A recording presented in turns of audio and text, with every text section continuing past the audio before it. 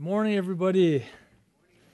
Let's try that as Pastor Victor started. He is risen. He is risen indeed. That's it. That's right. That's right. And sunrise service. This is my first time doing sunrise service, and I know this has been a historic service for us. From what I understand, Pastor Corey, this was the sermon that he preached, I think, in downtown J-Town, and this is where the search committee was able to see Pastor Corey preach, and perhaps he preached something similar to this. I know he preached on the resurrection, so we know that. And but it was interesting. This past Good Friday service was such a blessing, and coming in and hearing Pastor Victor preach on how serious the weight of sin is, where it required Jesus to go to the cross. All right, he preached on how the Father had a plan to save us, and He's the one that poured out His wrath on Jesus. And because He loves us, because that was the only way to get us back. As I was making my way to the Friday service, you know, we live in St. Gabriel. I just took my car. We're going down east on Longden, and what happened was like there's a synagogue in Temple City on Longden. Temple Beth David. This was called Temple House of David. Should I use that? Teamwork. This is how it works. My man. And so I was driving by this temple synagogue, and usually, you know, there's a few cars there, but this time it was packed. So I Googled, it must be Passover. And sure enough, Passover started Friday for our Jewish friends, and they were having their Seder meals. It was packed. And they're celebrating, and it's neat to see how Pastor Victor was preaching how Jesus is the Passover lamb. And he would be killed on that Good Friday, and then his body would be taken down and buried in a tomb. And all day Saturday, his body would remain in the tomb. And then sometime on early Sunday morning, he would be resurrected from the grave. And this is a critical stage for us, and nothing else matters. The resurrection is paramount for Christians. And as I was asked to speak at a high school event at Wilson High School, the people asked me, could you teach on why the resurrection is so important to the gospel? I said, of course. And this is what I shared with the people there, 1 Corinthians 15. Paul writes in verse 3, "For I delivered to you as of first importance." This is the most important piece of information of all, Paul writes. "What I also received, that Christ died for our sins, Good Friday, according to the Scriptures. God the Father had a plan, prophesied that Christ would die for our sins, and that He was buried. He was buried in a cave with a stone rolled in front of it. And that He was raised on the third day, Friday, Saturday, Sunday being the third day, according to the Scriptures." Paul will later on go on to say in chapter 15, "And if Christ has not been raised, your faith is worthless. You are still in your sin." So if Christ is still in the grave, we are hopeless.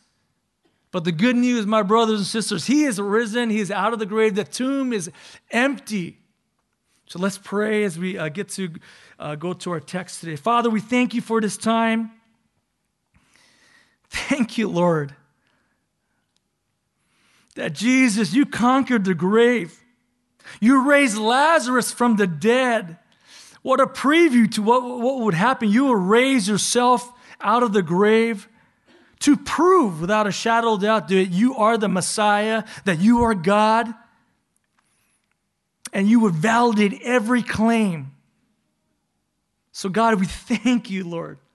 Thank You that You validate everything through Your resurrection. Thank You, Lord. In Jesus' name, amen.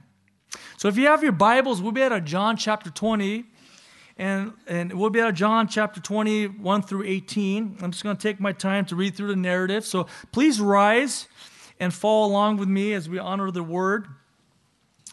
God's Word here preached.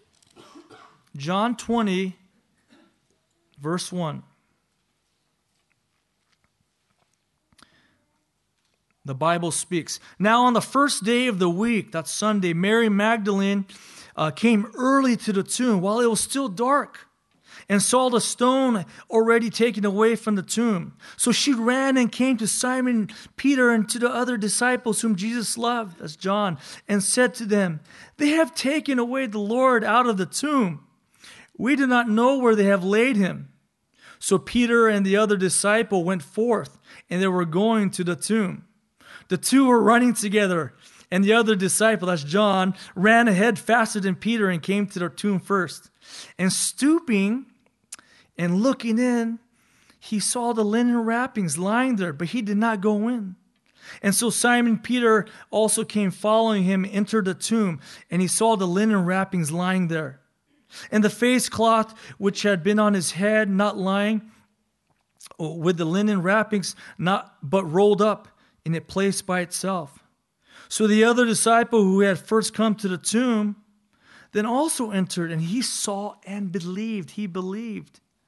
John is huge on belief. Verse 9, for as yet they did not understand the scripture that he must rise again from the dead. So the disciples went away again to their own homes. And the scene turns back to Mary. But Mary was standing outside the tomb, weeping, bawling. And so as she wept, she stood and looked into the tomb. And she saw two angels in white sitting, one at the head and one at the feet where the body of Jesus had been lying. And they said to her, "Woman, why are you weeping?" She said to them, "Because they have taken away my Lord, and I do not know where they have laid him." When she had said this, she turned around and saw Jesus standing there and did not know that it was Jesus. Verse 15, Jesus said to her, "Woman, why are you weeping? Whom are you seeking?" Supposing him to be the gardener, she said to him, "Sir, if you had carried him away, tell me where you have laid him, and I will take him away." Jesus said to her, "Mary." She turned and said to him in Hebrew, "Rabboni," which means teacher. Jesus said to her, "Stop clinging to me, for I have not yet ascended to the Father, but go to my brethren and say to them, I ascend to my Father and your Father, and my God and your God."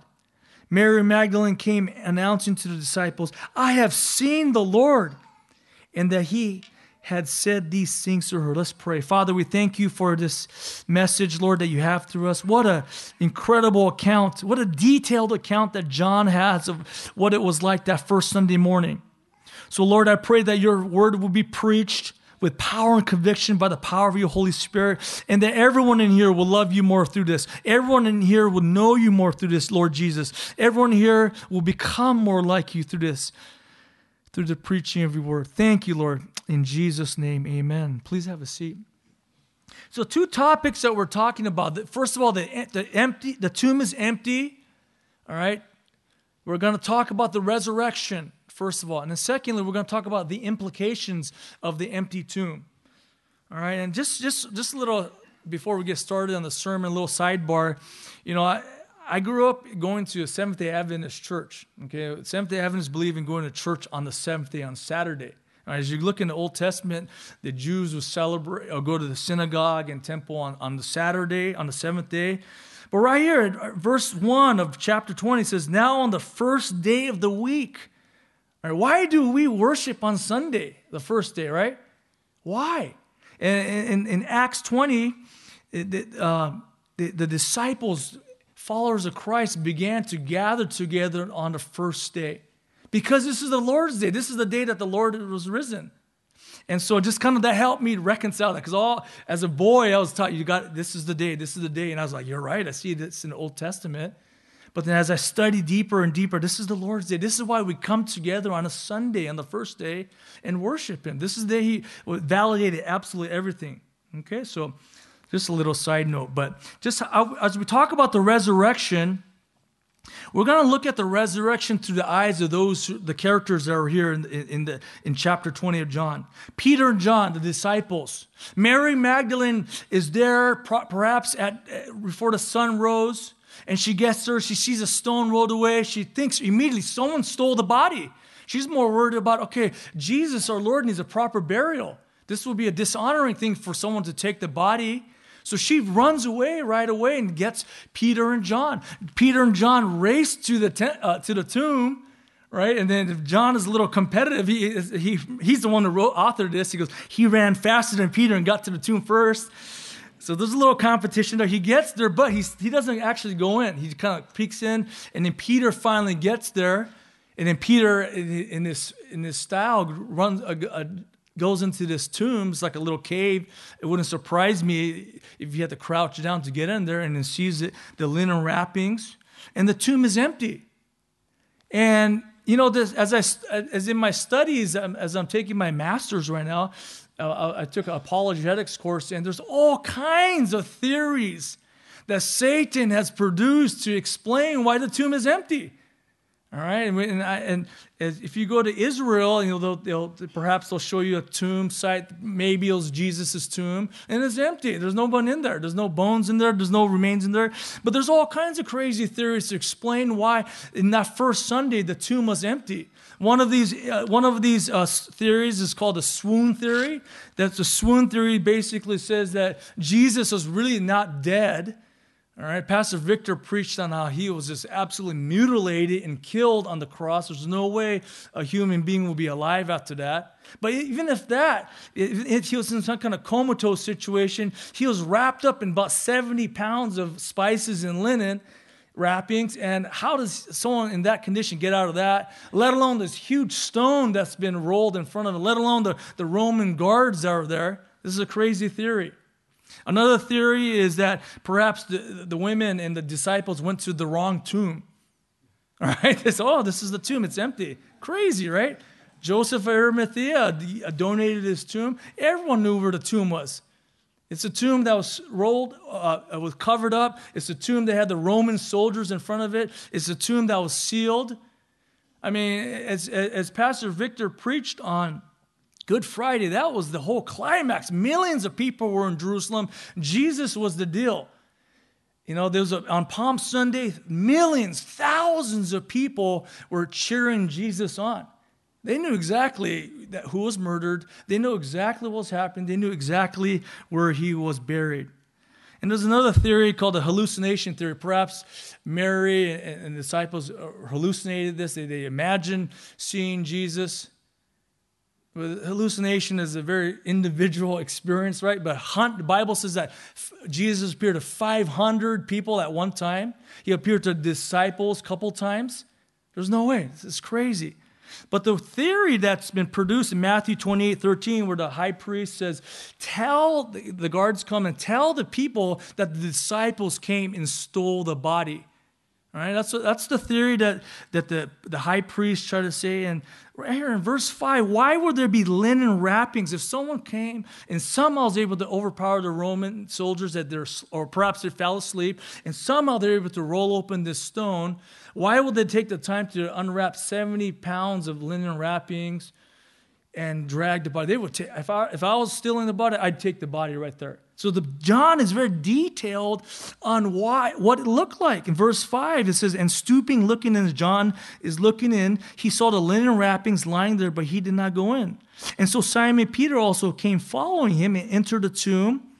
There's a lot of evidence, and he saw the linen wrappings lying there, and the face cloth which had been on his head, not lying with the linen wrappings, but rolled up in a place by itself.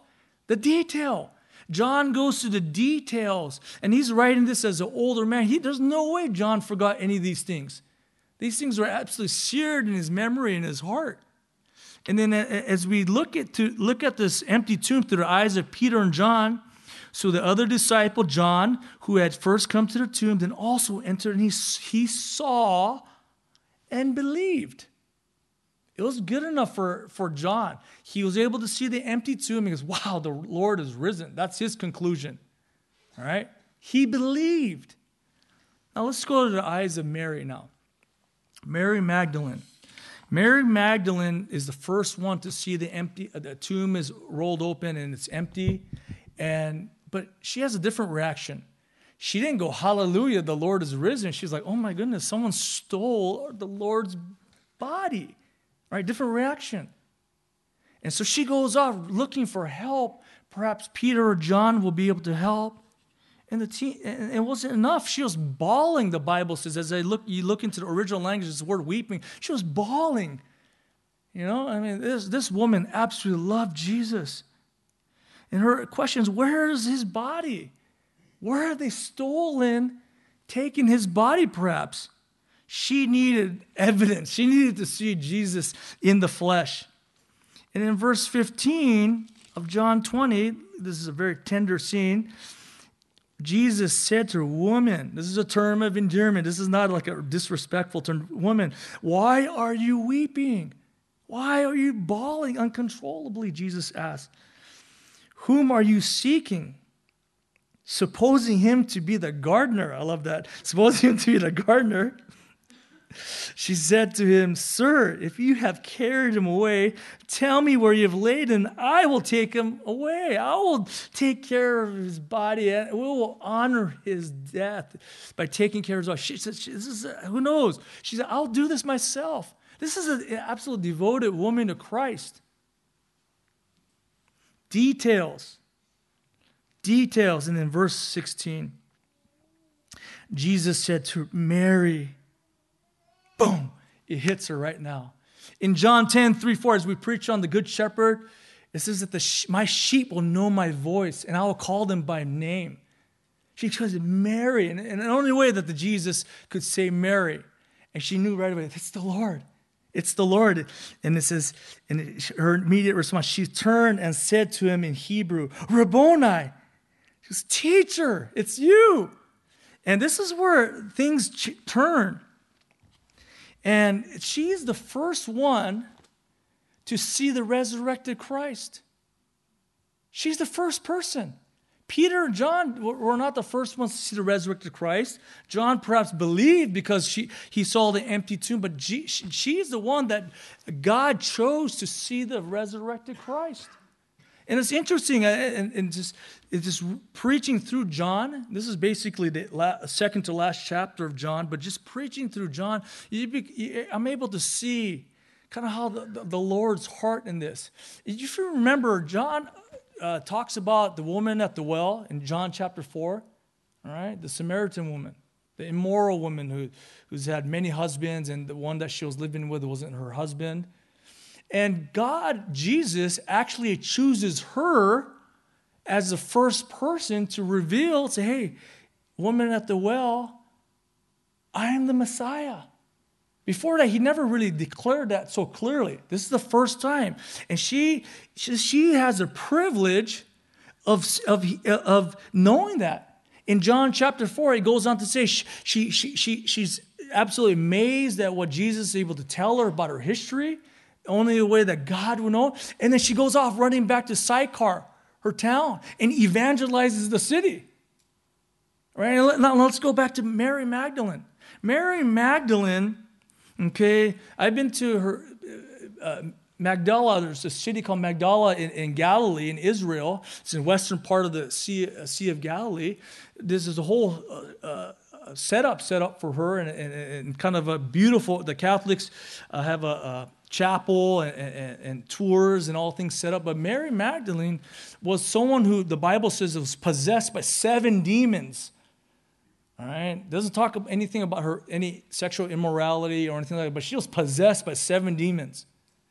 And Jesus reveals, heals her, and then she becomes a devoted, loyal follower. The Bible says she was one of the people that traveled around with the disciples and Jesus. Absolute loyal.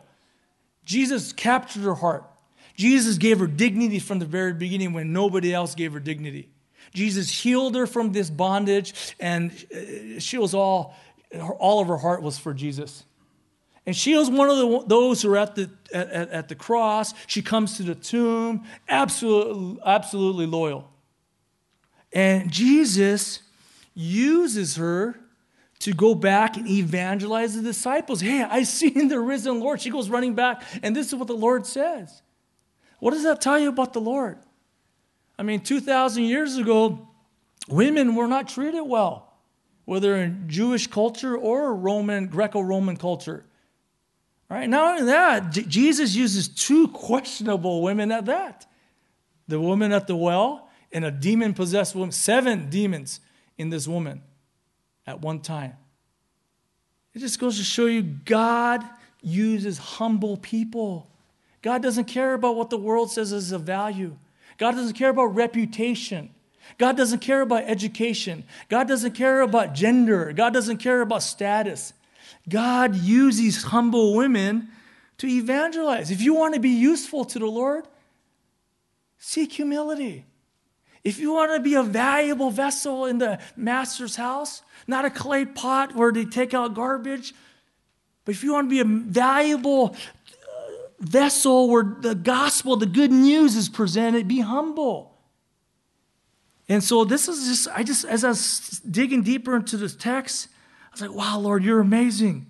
You don't value the things that man values. And Mary had the privilege of seeing the risen Lord, the first one. So the tomb was empty. The Lord has been resurrected. First point. Second point, what is the other implication of the empty tomb? John 20:17 says this. This is huge. As I looked at the text here, John 20:17, Jesus said to her, stop clinging to me. So Mary was holding on to her. I mean, Jesus was not some phantom or some ghost where she couldn't grasp. Jesus was holding on to her. My Lord, my love, I don't ever want to leave you. Please. She's holding on. And he says to her, stop clinging to me, for I have not yet ascended to the Father. But look at what he says. Jesus says, but go to my brethren. Bible says, go to my brethren. This is the first time Jesus calls the disciples my brothers. Go to my brothers. Before that, you are my disciples, you are my servants, you're my slaves, I'm your master. Now he's calling them, go to my brothers now. The fact that Jesus resurrected from the grave validated everything.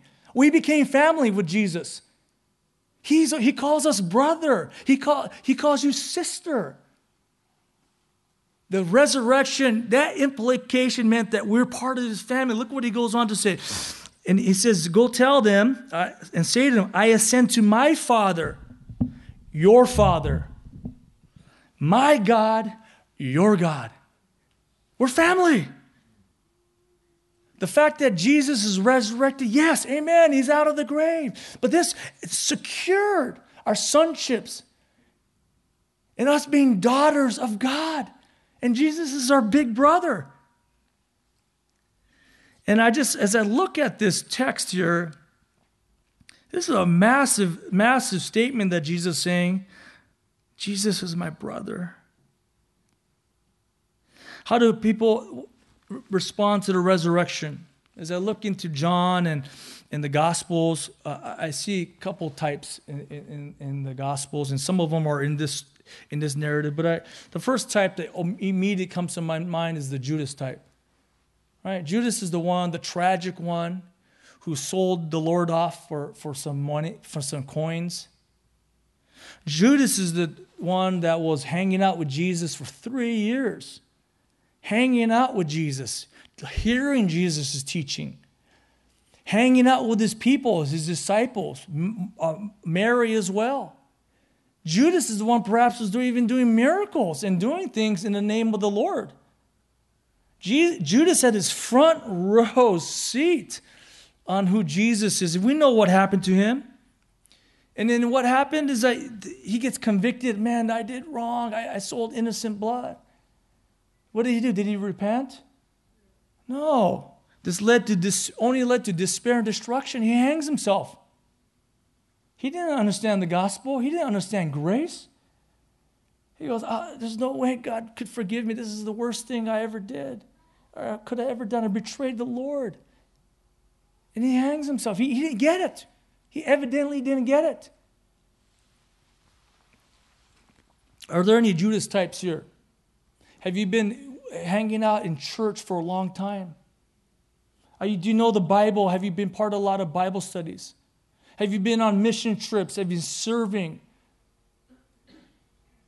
Perhaps you do not know the gospel. You don't know the grace that's poured out on his people, on God's people. Do you understand that God's grace is greater than any of our sins? Judas could have been restored. We realize this, right?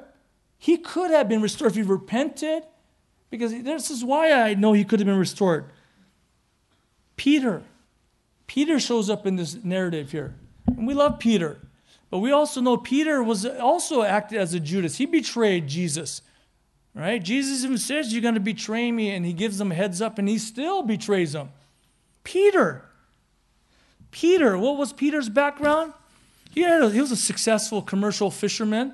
He had a good livelihood. This is a good job that he had. Peter, who was confident, he was self-confident. He's the one that goes running into the tomb. He's the one that cuts the ear off of Malchus. Confident. Well, Peter never in his wildest dreams could have thought that he would ever betray the Lord like that. Never. He even says, I'll never betray you. I'll die with you, Lord. And Peter is convicted of his sin.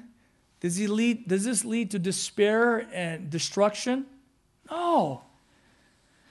He got humbled. This humbled him even more. This led to a greater hope. This led to a greater deeper devotion and love for Christ. This is Peter. Instead of him going the other way, this actually elevated his love because he was humbled. This man was humbled. And yes, Peter was faithful to the end. Peter was faithful to the end. He understood grace at a deeper level now. God, I did this to you. Even when you gave me a heads up, even when I confidently said, I'll never betray you. I will never turn my back on you. And then Peter broken. I think in Luke it says that Jesus made eye contact with Peter and Peter wept bitterly. Can you imagine that scene? Have you been in that moment before? Have you been in that moment perhaps around friends, classmates, co-workers where people are talking about God and you don't say anything and you feel like, oh my goodness, I should have said something. Right? Have you all been in that? I've been in that situation.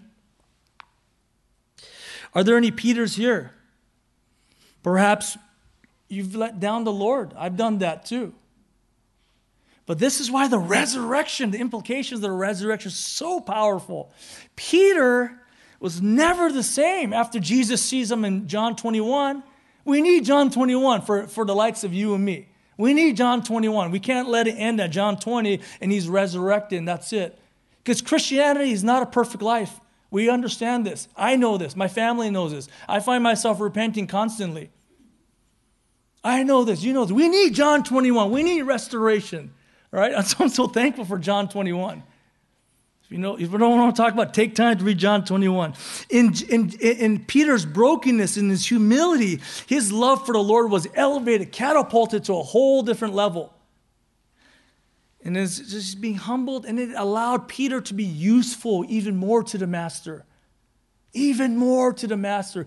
Humble people are used by the Lord. Let's go back to Mary. We're just going to end off with Mary. Like we talked about it earlier, Mary had 7 demons. Who knows what she was like? 7 demons possessing her. That's 7 is a number for completion in the Bible. It's just completely possessed. Crazy, right? If you've been to Skid Row sometime in downtown LA, I don't know if it's drug possession or demon possession. People are acting crazy down there. All right, I just think of somebody there, seeing a lady there, missing teeth, crack pipe, all that. Is this Mary Magdalene, the modern day Mary Magdalene? It's a whole different world down there in downtown LA on 4th Street. But she was loyal to the end. Absolutely loyal to the end. We don't know, if there was any stumblings. Of course, she wasn't perfect. But she knew how far she's been brought. No one had to convince her that she was a sinner. No one had to convince her and kind of knock her off the pedestal, so to speak. She knew she was broken. That's why I've said this before. I love preaching in prison. I love preaching because you don't have to convince the prisoners there that they are sinners. You don't. Sometimes it's hard to preach in church more of the gospel. Sometimes we need convincing that we are all like Mary, right? We are all broken. We're just able to hide it better. We understand this. I understand this. But she's been brought through an incredible journey, and I think she's further down the road than Peter was. in terms of her just understanding where she was and the weight of what Christ means to her. I think she was further down on that spiritual journey because she knew she was a darkened sinner. She knew this. You did not have to convince her of this. Peter had a successful business. Peter was confident. Peter understood who he was. He was sure of himself. Mary was nothing. She was going nowhere real quick. She was nowhere. And Jesus comes and absolutely restores her. And that's why the reality of Good Friday is critical. We have to understand the weightiness of sin. That why did it take Jesus to go to the cross? Because that's how serious sin is. This is how serious our anger is. This is how serious our prideful thoughts are. This is how serious for our lustful thoughts are. Even if you never acted on these things, just thinking these things, we're absolutely corrupt human beings. That's how serious sin is. But Mary understood this. That's why Mary's love for Jesus was just glowing like crazy, right? Mary understood how far Jesus had brought her. We're all Marys. I'm a Mary in that regard. But we like to be humble like Mary too. If you want to be useful to the master, this Christian life is not just for like, okay, I was a Christian, I live and I die and that's it. You want to have maximum impact for Christ while we live on this side of eternity. There's so many things that we have going on this side of eternity that we will never be able to do on the other side. There's no more evangelism. There is no more discipleship. There's no more of that because we love Christ. We're completely glorified. There's no sin. We're all believers in heaven. So if you want to have maximum impact for the King right now, let's be humble. God's humbling me. Your shepherd, God's humbling me. In my home life, God's humbling. I find myself repenting. Work life as a minister, humbling. I'm trying to learn all kinds of stuff. Dealing with challenging things. God's humbling me. God's humbling and sanctifying your shepherd so that you could be humbled and sanctified as well. We want maximum impact for the kingdom. This is what this is about. You want to make as many plays for the Lord while you can, while you're in this game called life. Because someday all you and I want to hear is well done and good and faithful servant. Well done, good and faithful slave. That's it. And so this is what are the implications of tomb being empty? Jesus' tomb is empty. That means our spiritual tombs are empty. We're no longer dead. We're out of that grave just like Lazarus. We need to run for Christ. You're alive. And I just want to just give a special word of encouragement for any Judases out there. If you know you're not in Christ right now, you know you don't believe in the gospel, you know you don't quite understand what grace is, repent. Say, I'm so sorry. No sin is bigger than the grace of God. This is how powerful, this is how dynamic the resurrection is. It means everything. It validated every single thing, every single hope in our lives. So Jesus is alive. He's resurrected. He is risen. He is risen. He is risen. If you only remember one thing for today, Christ is risen. Guaranteed of our hope. Done. Signed, sealed, and delivered. That is the key. If Christ never rose from the grave, we'd be fools, the Bible says. The greatest fools that ever walked the earth. We believe in the risen Messiah. So whatever you're going through right now, it's worth it. Hard relationships, it's worth it. Battling through sin, it's worth it. Fighting for people's sanctification, it's worth it. Fighting for people to come to know Christ. Ultimately, it's up to the Lord, but you're doing your part. It's absolutely worth it. Giving up job promotions because of Christ, it's worth it. Giving up inappropriate friendships, it's worth it. Right?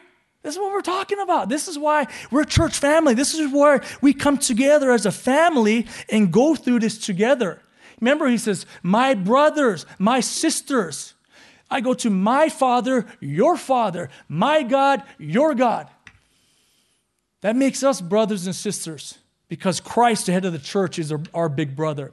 Okay, let's pray. Father, I thank you for this time.